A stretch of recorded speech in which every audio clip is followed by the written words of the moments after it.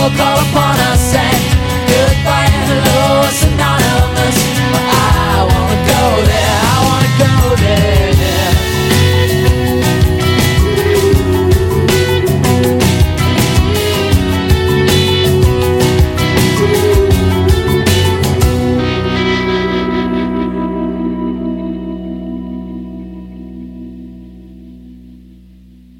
Hi, y'all. Welcome to That Bleeping Podcast, a podcast wherein four academics who love television recap, analyze, and love and hate on all things popular culture.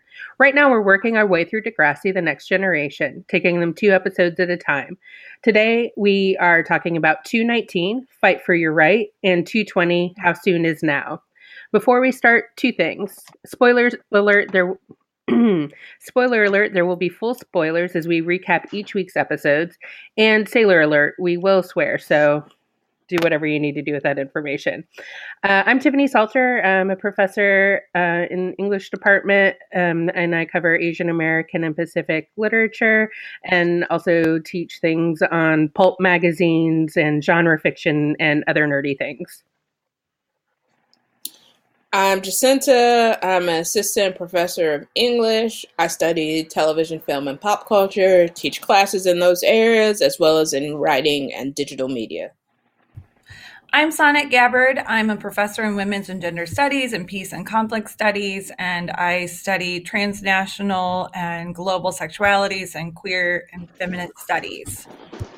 And I'm Brendan. I'm an assistant professor of English. I teach a lot of composition. I also teach and research African American literature and gender and sexuality studies. And as a note, you can always watch any of the episodes we're discussing on YouTube for free. Yay, CBC. All right, so we're going to hop right into Fight for Your Right, episode 19, season 2. This episode opens with Snake wearing fake bottle glasses, helping Emma prepare her presentation for Raditch. She wants to ban GMO foods in the cafeteria. As Manny says in this episode, quote, Emma is the Joan of Arc of Degrassi.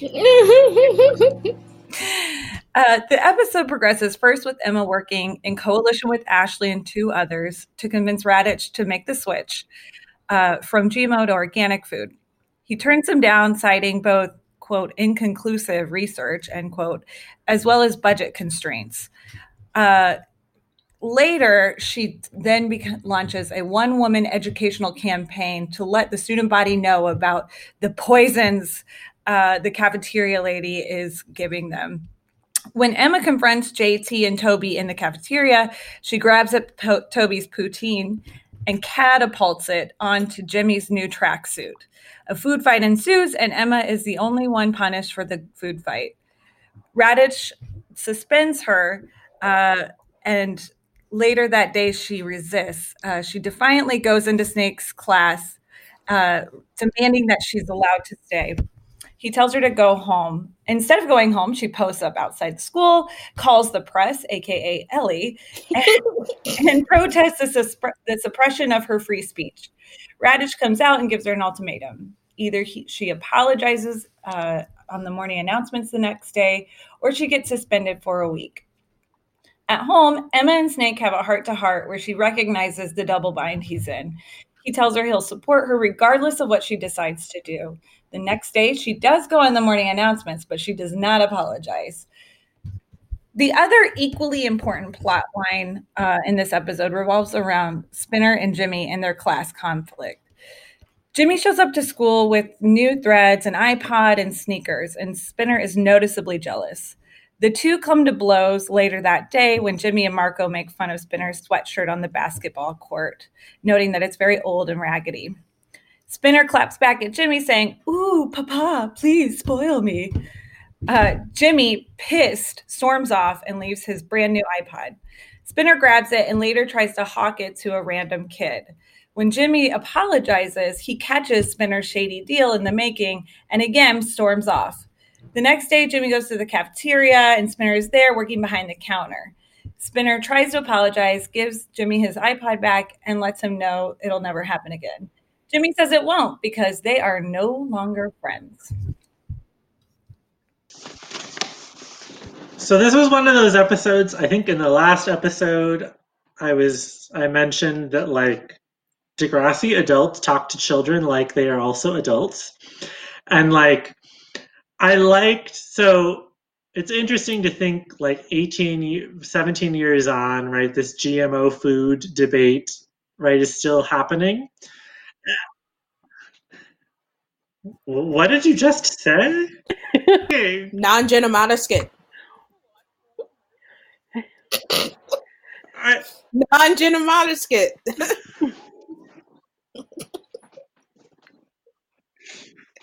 You need to watch more commercials. I believe There's a you. Triscuit commercial I'm not saying you're about making this up. GMOs. That is on all the time. Anyways, I'll send it to you later. I mean, so I guess, okay, there were two things I was going to say. One was I like that the episode, even then, doesn't land on a yes or a no.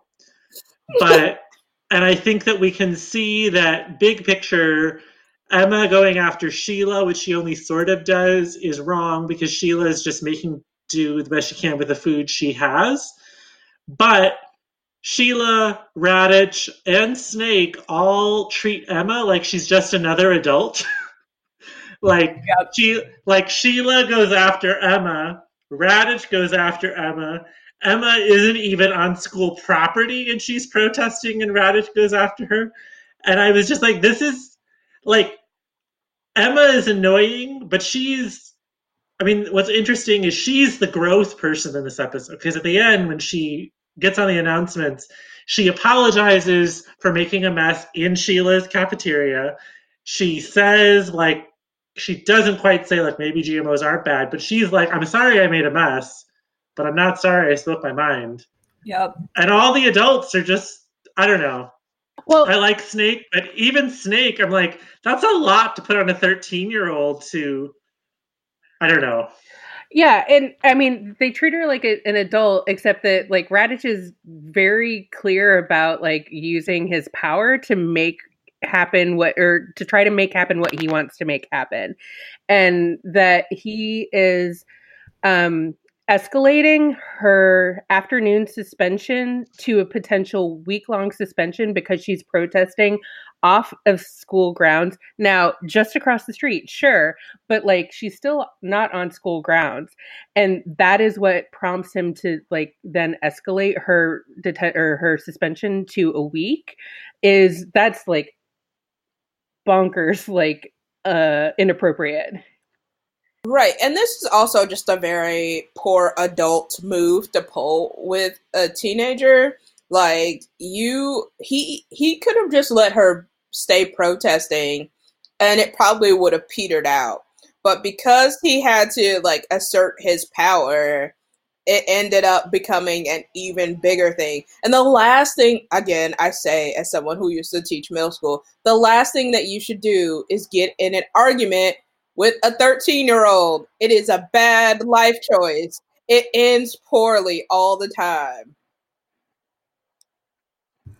I agree. I will say though, I mean, I went to a very, very conservative middle school, public school, but still a middle school in central Indiana, rural Indiana. And those types of things were very common. I mean, I feel like in a way it's weirdly on brand for shitty asshole middle school principals. Maybe not Raditch, because we thought he was a little bit more #woke white guy.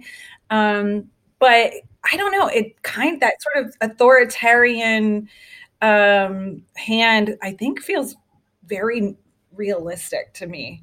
But the going across the street doesn't make sense to me. I mean, it just doesn't. I think, I don't know, that, I mean, so Ellie makes the point twice in this episode about like affordability of food for the kids at the school who need cheaper food and how organic food would be more expensive. And it's much more about their peers, whereas Raditch makes the point just about budgets, right? In the presentation. And Ellie just is much more adult in her engagement with Emma.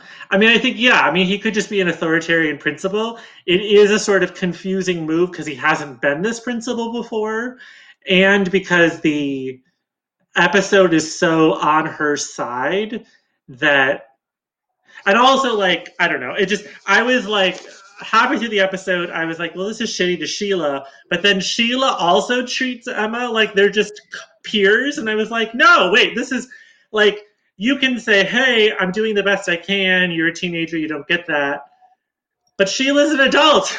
It was so hard for me to deal with the adults. And yeah.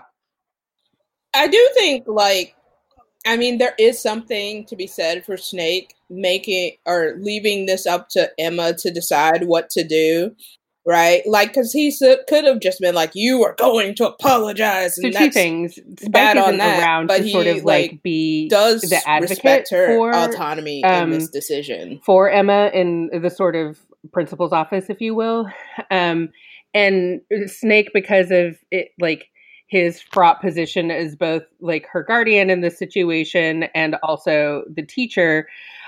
I mean, like the one moment where I thought that Emma like really fell down on it was when she went to Snake's class and like was going to like he is in an impossible, like literal impossible situation in this because like he cannot like show her preferential treatment and break the rules for her in that space because it's the class that like, I mean, like that's the class that she's supposed to be in that time slot.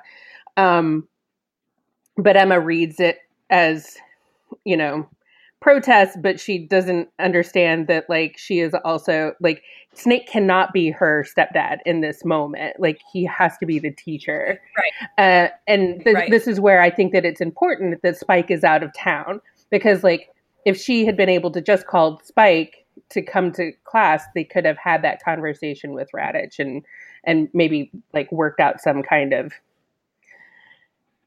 alternate punishment or, you know, talked through it in some way. Right. I did leave out the fact that Spike is at a hair convention. Sounds like my dream. Well, what about the other storyline? I mean, I think on our it's interesting because we have another story about class. In the last batch of last episode, we talked about class as it's focalized through Sean and Tracker.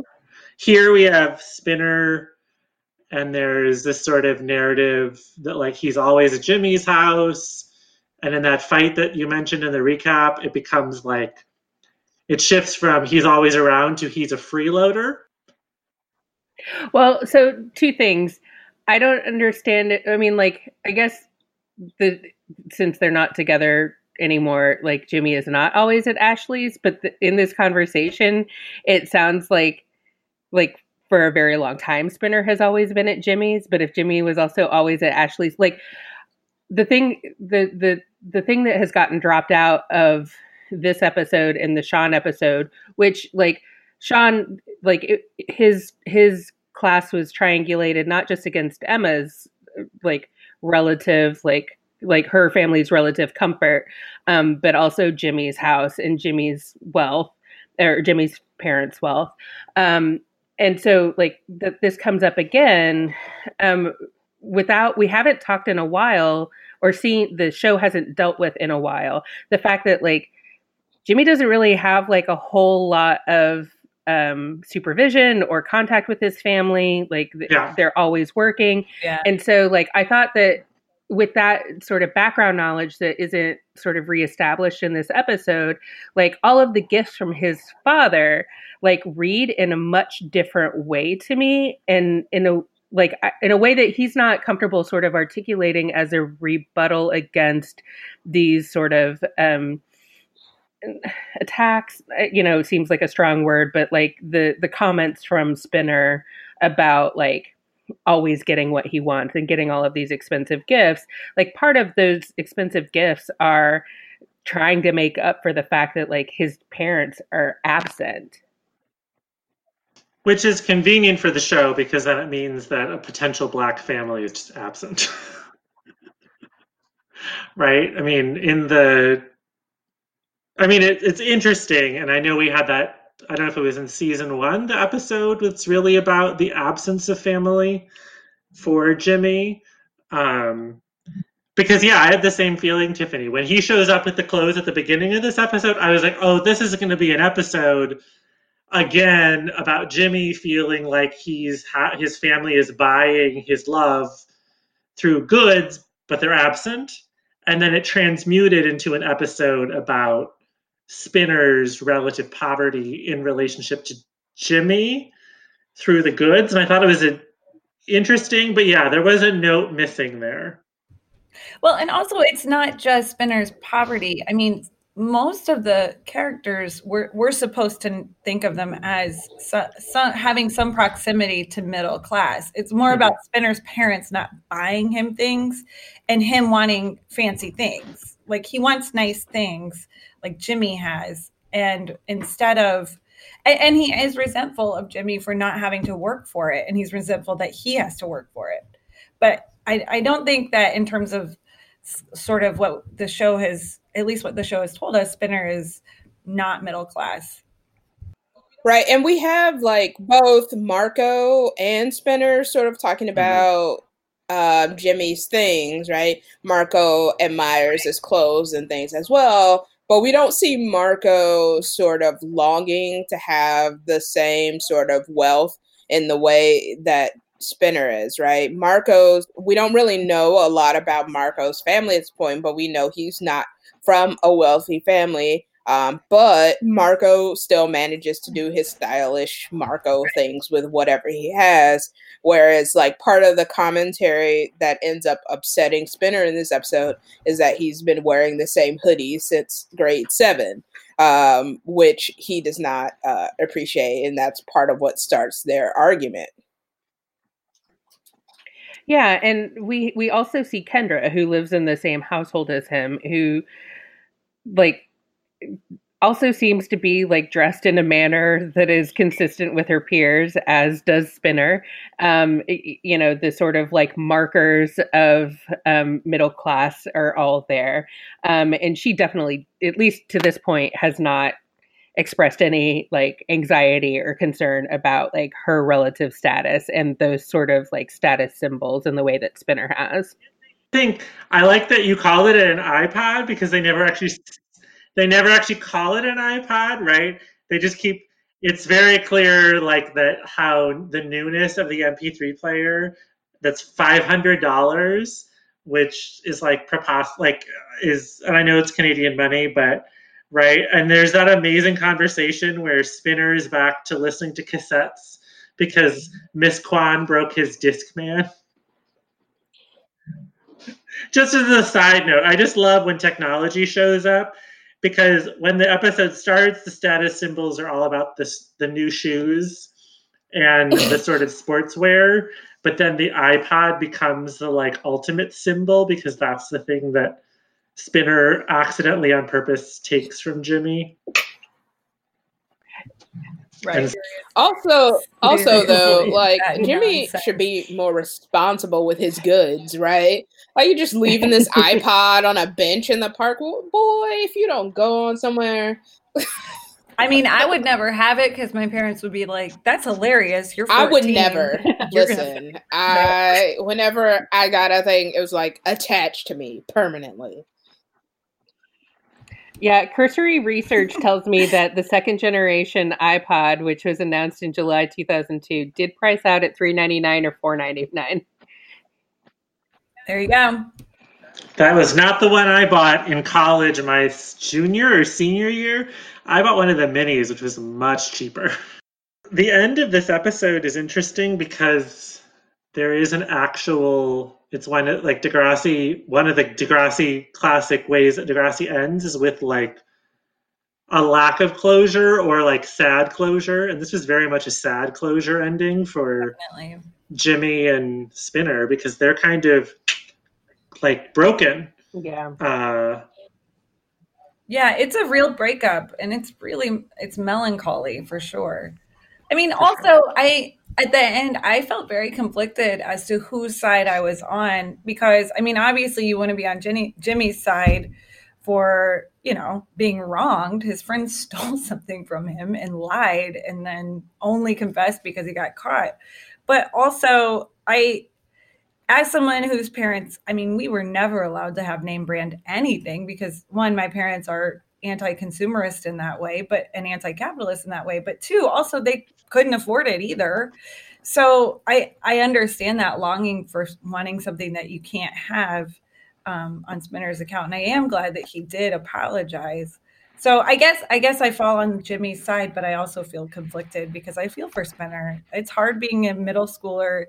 And it's especially hard to be a middle schooler and try to take responsibility for your actions. I still have the Jordans that I bought in middle school with my own money, which were $150. Damn. Do you wear them? I haven't really worn them a lot since like college, but I definitely wore them up till then. Nice. Yeah, I didn't know if we were supposed to take a side because I thought that for much of the episode we are very much with Spinner, and then the stealing complicates that. Right. And then the fact that Jimmy apologizes in the same moment that he discovers the thing. I mean, I think Degrassi sometimes does do these like no one wins, everyone loses endings. And this felt like one of those, especially because, and I thought framing it that it's in the cafeteria while Spinner is working. And he literally puts it on the tray, like, so he's serving it up to, like, just the framing of it really heightens the complication of it.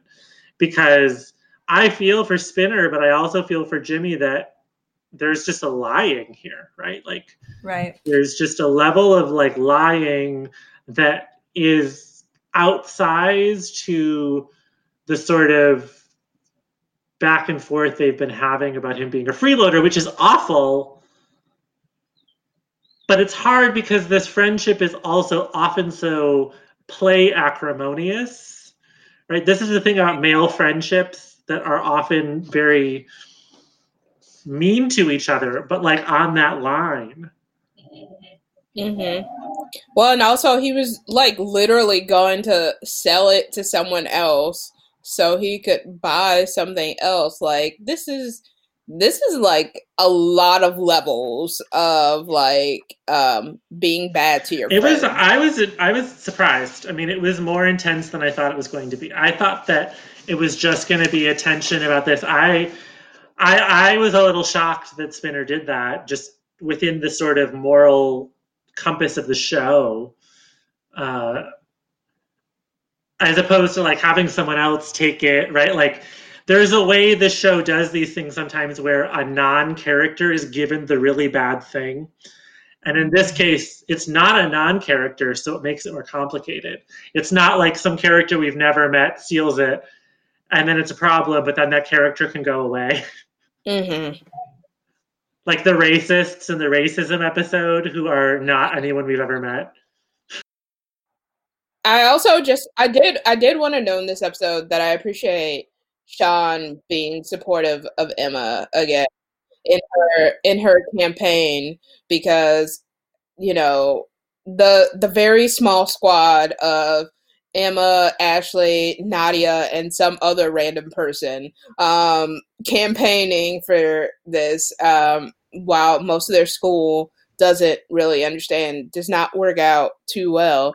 But Sean, mentions that he, appreciates like learning from her and encourages her to continue on. Yeah, and he says, I don't usually care about this stuff, but don't let Reddit shut you up. I mean, like, so there's an openness and willingness to learn from Emma, and an explicit support and a sort of like anti-establishment way here. Yeah, I like to imagine that one of the cut scenes was Sean in the computer lab looking up or searching in net. What was it? The Explorer, Internet Gear, or whatever. Internet Explorer. Netscape. Yeah, searching in Netscape, is pickled herring GMO? Call back.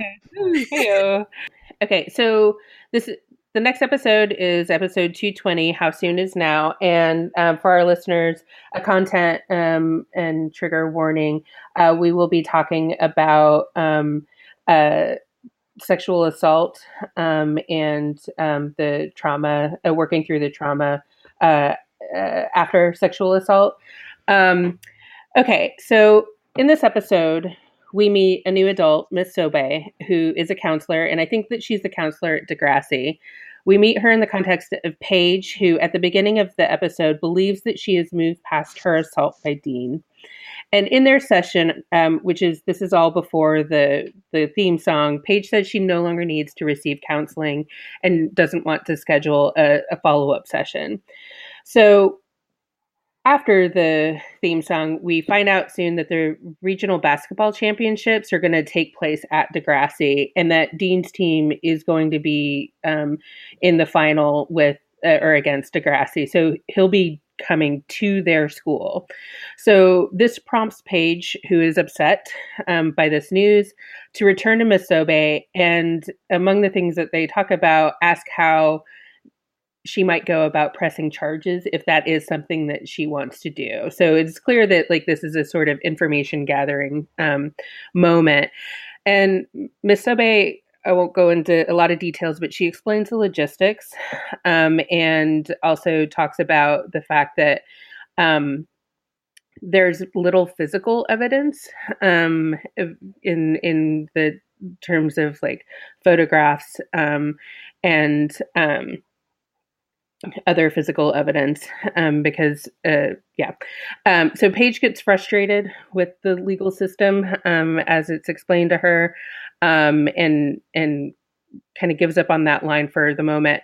But once Dean is at Degrassi, he engages Paige several times in an arrogant and really taunting manner. And Paige several times tries to remove herself from her duties at the Spirit Squad.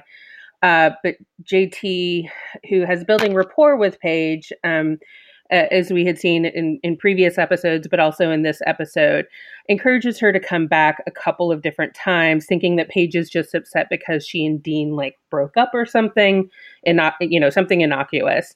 And JT says he's just some stupid guy. And then Paige's response is, he raped me and no one in the world seems to be able to do anything about it. So JT goes to the gym and attacks Dean in the middle of the game, and they're both removed from the gym.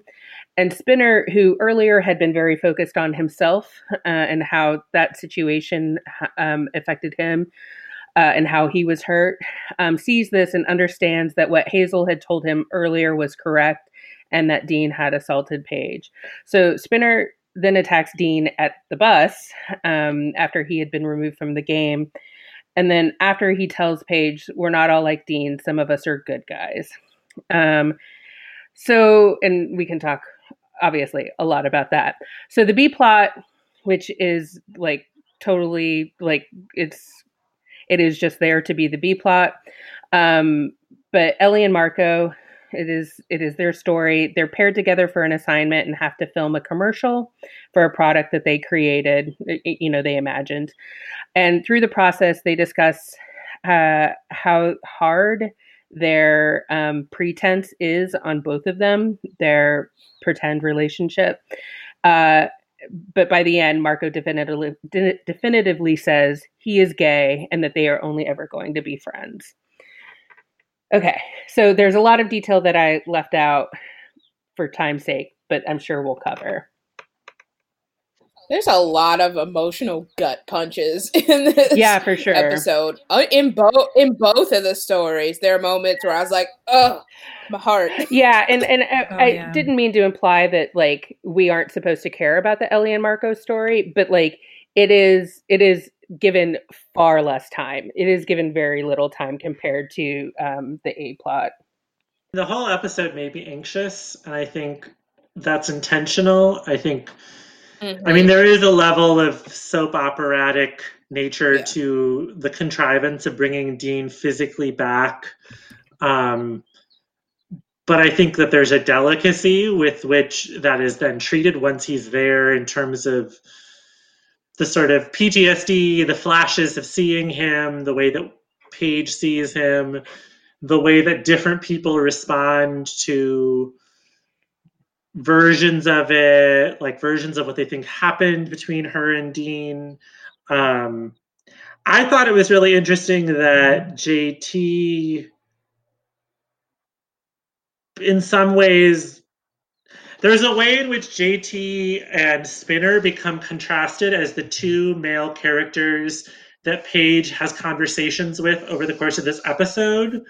And JT, I mean, we've talked about, is like this creeper, but not a creeper. And in this episode, at the very beginning, it's a little bit of the like, I'm going to creep on this older girl. But I felt like for much of the episode, it was really more about like Tiffany said, this rapport. And he seems more on board, like with what Paige says than Spin. I don't know. There's a way in which Spinner doesn't come out looking as good, but the episode seems to want us to think he comes out looking good. Whereas JT doesn't get it, but when he gets it, he just gets it. And I don't love that his response is to go beat up the guy, but it's also a very like human, believable boy or girl, like being like, I just want to lash out. So I thought it was interesting that it was JT and Spinner that were contrasted because there often are characters who just don't get shit. Yeah, JT has no doubt, right? Like, he sees what she's saying. Where Spinner, at this point, has had a couple different times where things have either been hinted at or he's seen her emotionally upset in relation to Dean, and he still is, like, on this sort of, well, they had a thing and she dumped me for him sort of front, up until JT attacks Dean and calls him a rapist, right?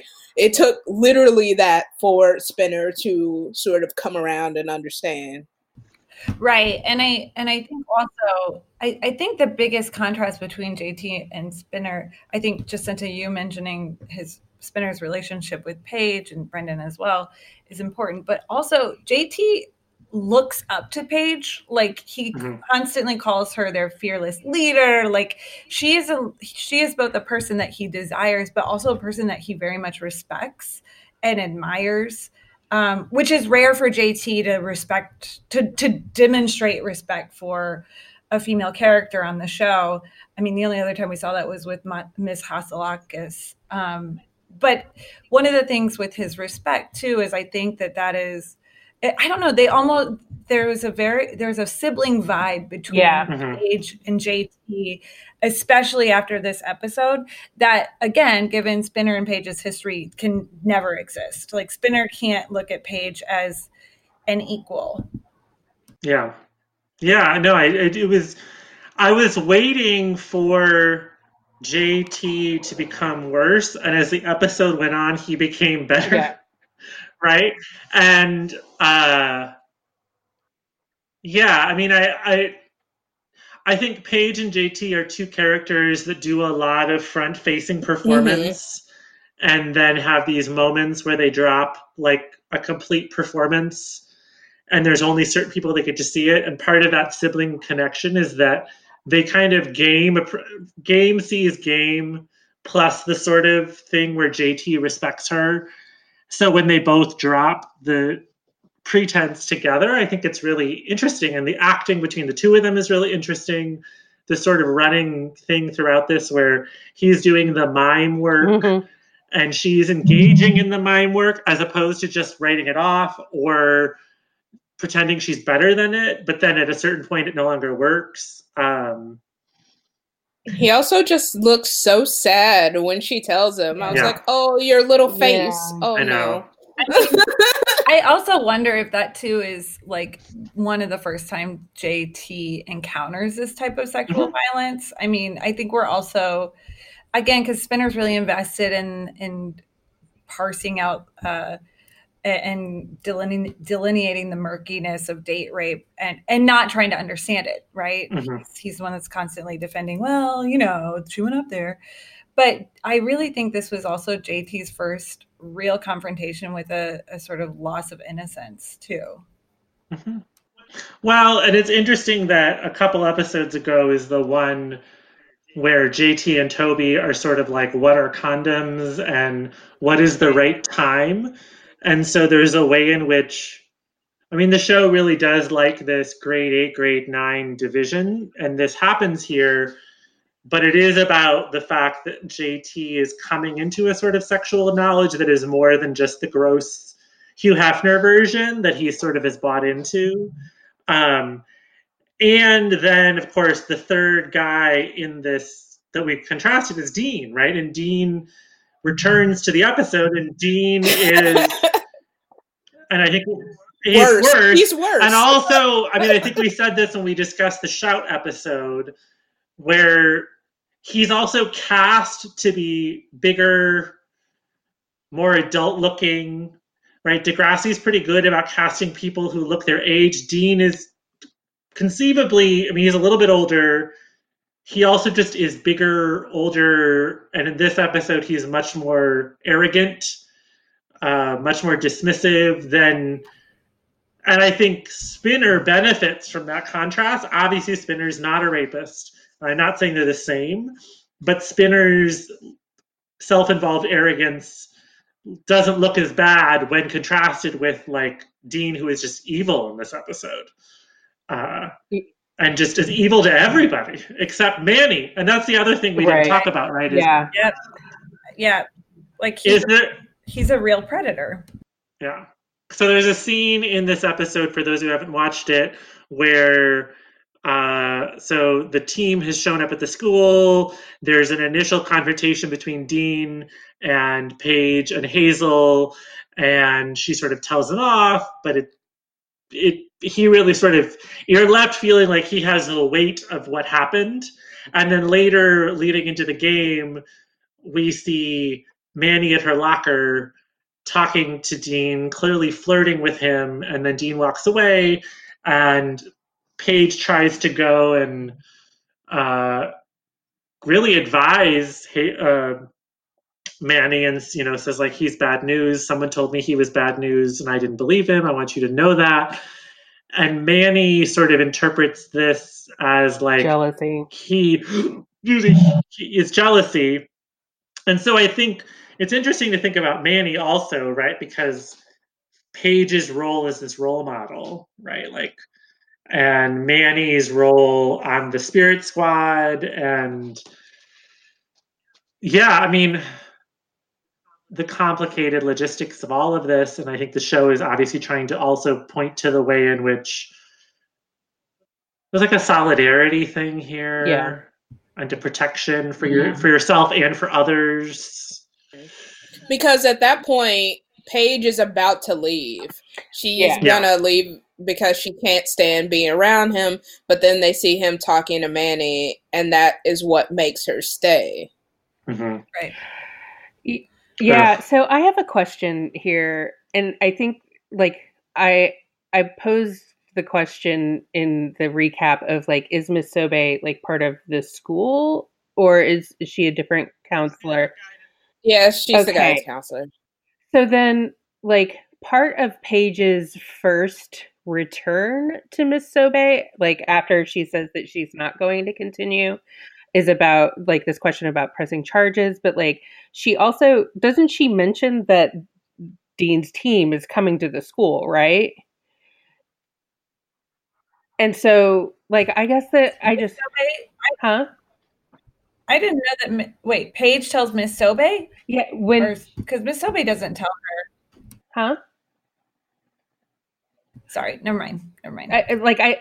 That's why I was asking. Like, I think that Paige mentions that like she's going to see him again when she goes back to ask, and so I guess I just wondered about like if she is explicitly tied to the school, like, isn't there some kind of, and I know that like if she had done this, we wouldn't have had this episode, but like some sort of intervention that she can do or advocacy that she can do on behalf of Paige of like excusing her from like that situation, like from participating in that in some way, because it's a school event. Yeah, but I think Paige not being able to, Paige could have not participated. Like, I think that would have been fine, but I don't think, like, that is what they really want us to focus on. Like, because she does, right? Yeah, she says, she tells Hazel she's not going to participate too, right? So I think she's already thinks she's not going to, and then JT has the conversation where he talks about giving the world famous attitude, and then she sees Manny. So, I mean, I thought that scene was more in there so that they could have a conversation about the unfortunately complicated nature of reporting a rape, and the way that it might not give her the sense of closure she's looking for, right? Because the legal system is unfortunately not going to work. And so I think that is where that scene wants us to land. And I understand that. I just like there seemed to be something about, like, because she is tied to the school, about like protecting like the students of the school from, predators coming onto the school campus. Are you talking about like being a mandated reporter? Yeah, I thought there was a vagueness about how she told Miss Sobe she would see him again. I'm not sure. I don't remember her. Maybe I don't remember this part of the episode. I think it was vaguer than like, he's coming here. I thought it was just like, I'm going to see him again. That's my memory of that scene.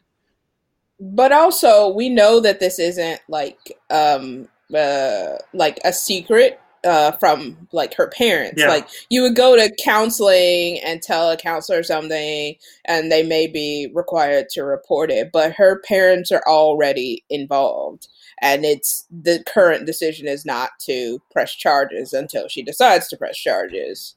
So there wouldn't, I don't think, be any additional reporting that she would be required to do. I think Tiffany's question is about the fact that if the counselor knows that a person who raped a student is now coming to the school for a game, is there a sort of protection that they can do more broadly? So I don't think there's anything like logistically she could have done, though, because I think if she would have gone to Mr. Radich and been like, hey, there's a rapist on this basketball team coming to our school, he would have been like, there's nothing we can do to prevent him from coming to our school. Right. Unless there's some legal case going on currently. It's funny. We have the same thing going on in CPS. There's a whole scandal about this. Yeah. I mean, I think that it has to be. Yeah, unfortunately, I don't think that resolve. I mean, I think one of the things you're pointing to, sort of sideways to that, Tiffany, is also the interesting way that the counselor is sort of separate from the rest of the school, even though she's in the school. And it gives Paige this sort of other space that I think is really interesting. Yeah. I mean, it's just such an anxiety-provoking episode for me, and I mean, I do want to quickly say that Lauren Collins, the actress that plays Paige, does a phenomenal job in this episode. Yeah. I think it's one of her strongest acting episodes that she's done thus far. I mean, she really is great. It might also be worth mentioning that when this aired on the N actually shows all 3 episodes together: Shout Part 1 and 2 and How Soon Is Now, which is sort of like continuity wise a little bit weird. Wow. But when they aired it, they put all 3 episodes together. Interesting. Can we talk about Spinner a little bit more and his response, particularly at the end? I hated it so much. I hated it so much. I was so. I mean, it hashtag not all men, but like also, I mean, the way that it sort of resolves, where Paige asks Spinner to the year-end dance and says, I owe you a date anyway. And Spinner says, yeah, you do. Yep.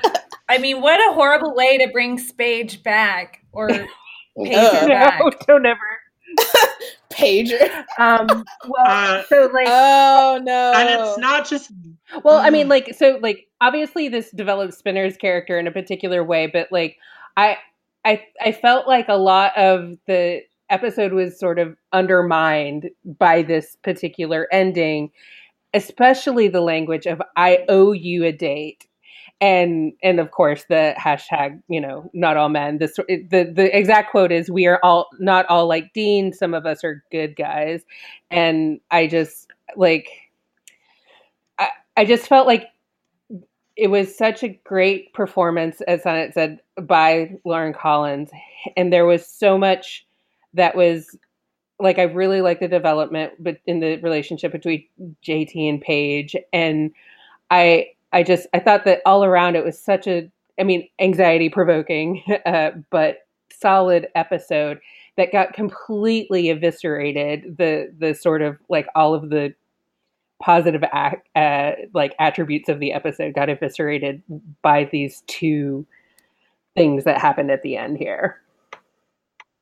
And he's waiting for her with a lunch, right? I think that it was a very large sandwich, by the way. It was so, and I think so. A scene before that, when Dean is getting on the bus, Paige says to Dean, "I'm coming after you for real." And it's sort of her pressing charges, right? And so she goes to the counselor and says, "I want to scare him." And so she sort of, I think my understanding or my read of that was, she understands that this might not end the way she wants it to, but even just pressing charges would be enough to potentially give Dean a sort of wake-up call about like, there are consequences here. And so the way that coming after you for real sort of is contrasted with the two boys sort of sticking up for her, I liked that a lot. I think that especially what Spinner does, JT's is sort of more like a sweet trying to process, but I liked that it was like, the real thing is what I do, what I want, and not what these boys think they're doing on my behalf that I didn't ask them to do. And I loved all of that. And then, then this like gross, not all men lunch followed by a dance, dinner dance. Oh. It didn't, I didn't have like a huge reaction to it. I was just like, I don't care. I really just don't care. I am not looking for a Spinner Paige moment right now. I am not interested in that in this episode. If we're going to do this, I would rather see Paige and JT. No. And no, I would, if not in a not all men way, but in a if we're going to have a final moment with her and someone. Not this conversation. Because JT wouldn't be searching for this conversation. JT would not be coming at her with this weird, because it ends up then making the episode this way, right? The episode does such interesting work about the fact that, reporting might not give you the closure you want, but it might also make you feel empowered, and it's a complicated thing, and it's a decision you have to come to. And so I would rather see a weird, awkward JT not knowing what he's supposed to say, but this Spinner as our hero with lunch. I agree about Spinner as the hero. The thing that I was thinking though, because we see her basically telling Dean, "I'm going to come out as a rape victim / survivor and go public with this." The very next scene, she's walking and we see Spinner, and part of me, the editing with that for me was also showing that because Paige will now be stigmatized as a rape survivor or victim, however she wants to identify, because she's going public, in a way, the show wants us to also recognize her humanity and her desires also. It kind of gives her a weird moment of sexual desire right after she comes out, says she's going to come out as a rape victim. So to me, I agree that Spinner being the hero was gross, but I was also the show's letting Paige still have a life that's not just defined by her trauma. I think if there was scaffolding from Spinner at all, I think that because Spinner, there's just none of that. Spinner and Paige haven't been a possible thing for so long. Yeah. I think that's what's so and hard for me, it's also the pairing. It's the pairing with the "I owe you," the sort of transactional, underpinnings of that. Because, like basically like Paige has been indebted to him since this whole situation happened in some way, and that she's like quote unquote making good at this moment by asking him to the dance. There like that, like it was that after the sort of not all men moment that just was really like upsetting for me. Well, and really, we've had like for much of this season and the previous one, Spinner having sort of fleeting interest in both Terry and Paige, right? So it's not like he was just pining after Paige entirely, right? So it is sort of awkward when they just are suddenly going to go to the end of the year dance now. Although he did blow off Terry at Jimmy's party, saying, "Where's Paige?" Right. Yeah. But that just seemed like a cool kid, like where the cool people are thing, right? I just read it that way. I guess I think also because Spinner's so awful in this episode. Yeah. And like I hear what you're saying. I like that reading, but I don't know that Spinner supports that reading. I don't think that Spinner supports that reading, but also I think it's more that Spinner doesn't deserve that reading. Yeah. But again, thinking about from a Paige perspective, what would get her back to normalcy the quickest? Like her ex-stupid boyfriend who's innocuous. You know? Were they ever even together? Not really. Season one, they were together. They weren't together. They may have. I mean, because if there was nothing established, I should say. Yeah. I mean, again, like, this is why I would have loved a scene with JT where there's miming, or Hazel where they're talking, right? Like, there are other ways that Paige can feel normalcy. I don't know. I think it's just the lines about we're not all like that. It makes me do the like Kermit, like flopping around, right?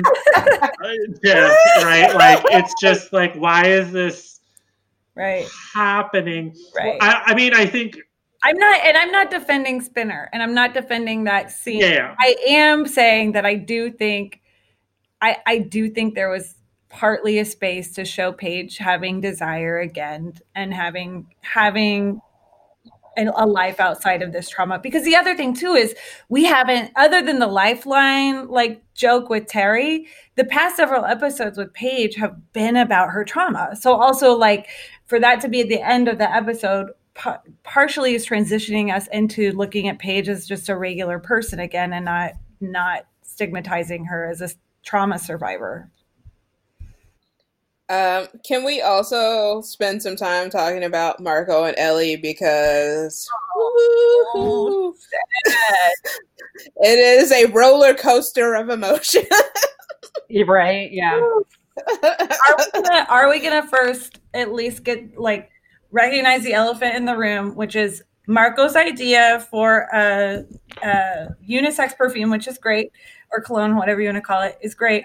But his idea for the commercial to be Bollywood themed is so wonderfully flamboyant. I was like, you are a precious baby. Would you call it flaming? Would you call it flaming? No, because I think that was pejorative.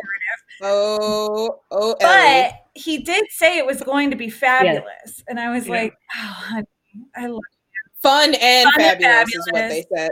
And also I want to say that Ellie's version of the commercial is also incredibly gay. The like Calvin Klein, like Marco in a black turtleneck just staring off. Like, I'm like, this is so It's wonderful. like Calvin Klein does funny face. Right. Exactly. It was just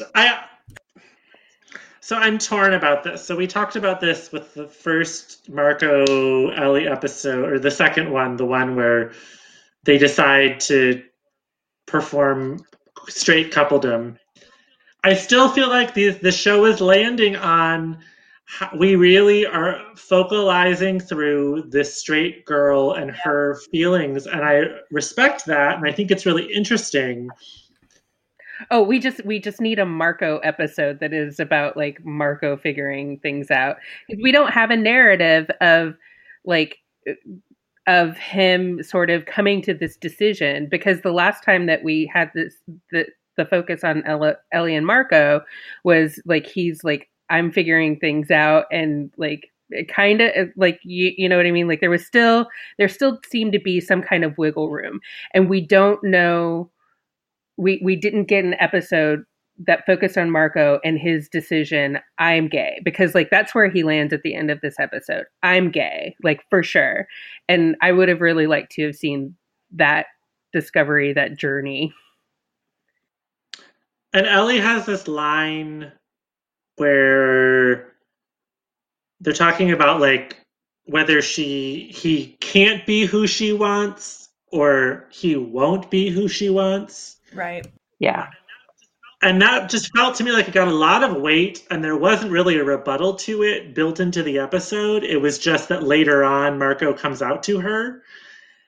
And I understand why Ellie would feel that way, but it's also difficult for me to feel the weight of the episode emotionally just fall on her.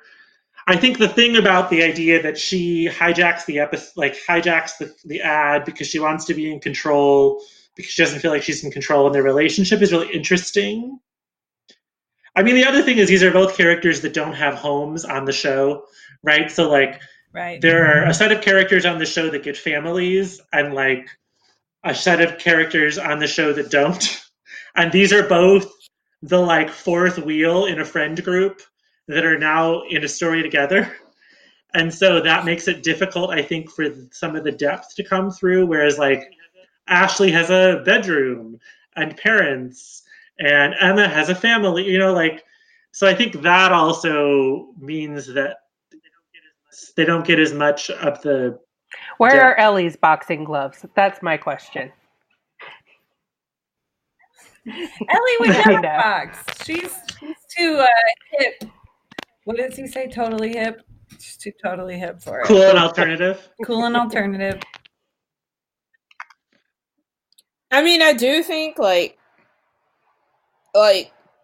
obviously Ellie is being really self-centered, but also there's an extent to which she should be self-centered in this situation, because this is like not a good situation for her to be in this fake relationship.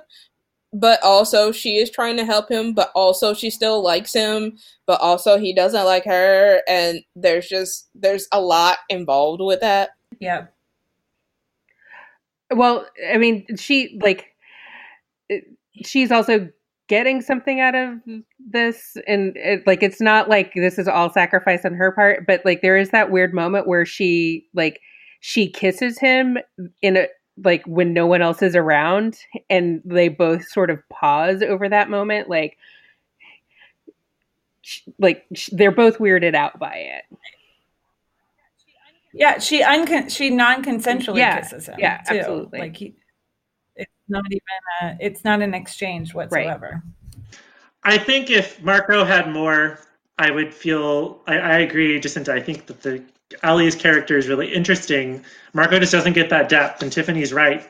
Over the course of the episode, something happens that makes him realize he's gay, and all we're given is this advertisement, which just, if that's all we're getting, this is a very poorly written character. And the Degrassi writers are better than that, which means that something is not being shared with us, right? I mean, the show does this a lot, where something isn't explained, and then down the road, something is let out, right, that we didn't know because of the compression of narrative storytelling. Right. Here, though, it's so extra. It's so buried.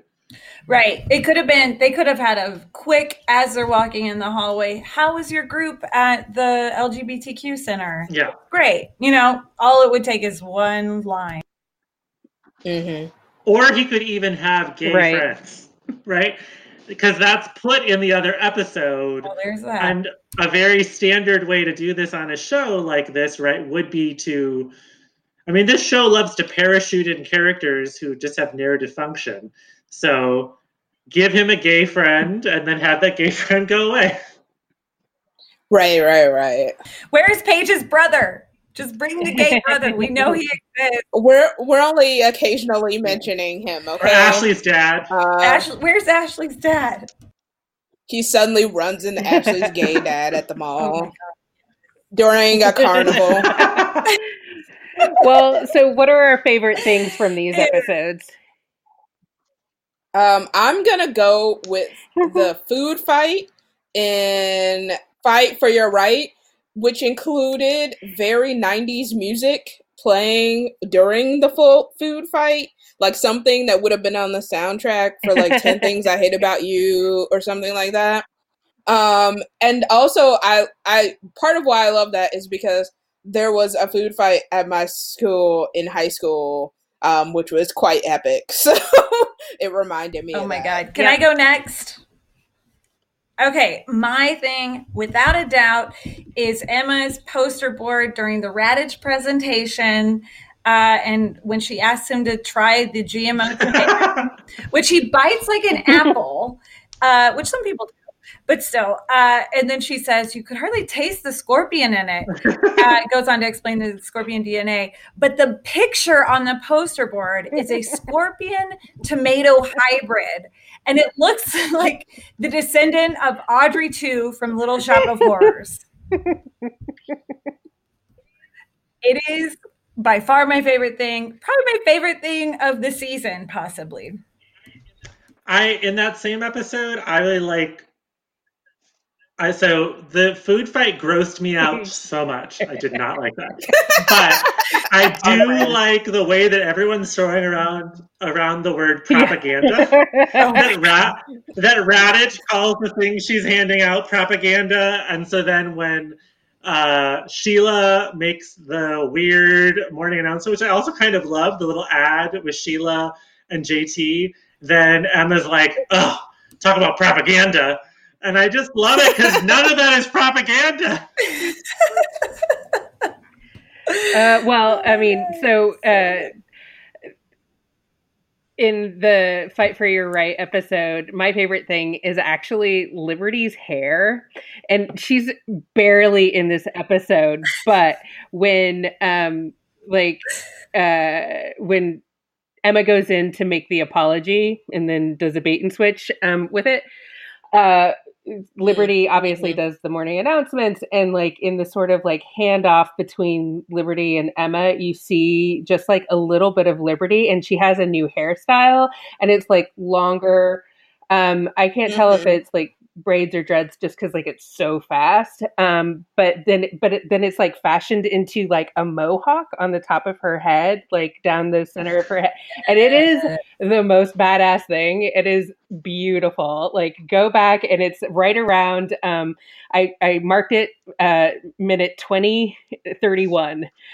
So right at the end, go check it. And also like Liberty has like whatever shirt she has on under her jean jacket has a rainbow collar that is popped above the collar of the jacket. Like everything, I'm just living for everything that Liberty is giving me in this like 4 seconds that she has screen time. Speaking of clothing in the episode, can we also note that the back of Emma's shirt said "one bad idea"? But it was confusing because the front said GMO foods and it crossed out. So it's like GMO food, no to GMO foods, one bad idea. It's like, wait. It's just a bad idea. Look at it. What? So in terms of predictions, or do we have more favorite? So I was going to say, I know that the last 2 episodes of this season 2, are a 2-parter. I don't know anything that happens, but both Sonnet and Jacinta have made it seem like it's awful, which just makes me think it's awful. It's not awful. It's a lot. We said it's a lot. Sure. It's emotional. As Jacinta would say, sure. So I don't know what that means. I presume. I mean, my long-term presumption is that, as Tiffany said, Crashly is happening at some point. I also assume that we will, either this season or next, pick up this Paige storyline. But I don't know beyond that. I mean, I still think Sean and Emma has to blow up somehow.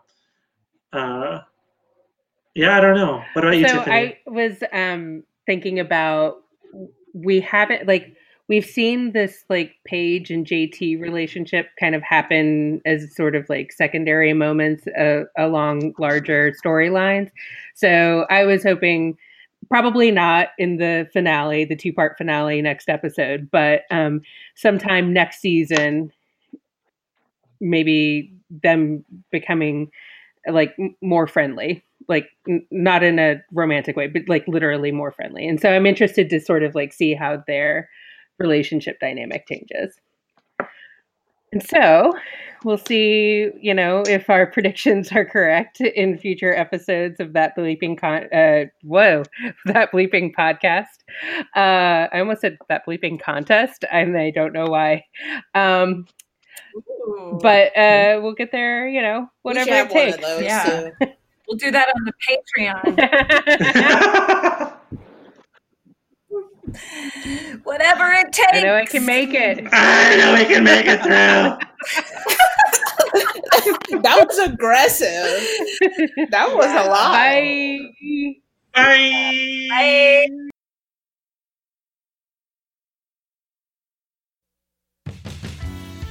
You can find us on Twitter at ThatBleepingPod and on Facebook and Instagram at ThatBleepingPodcast. Listen and subscribe to us on SoundCloud, Apple Podcasts, or wherever you're listening now. Please rate and review us, share us in your social media, and help other fellow Degrassi nerds find our shenanigans. Shout out to Chris Robley for the use of his song Anonymous from his 5th solo album, The Great Believer, as our theme music.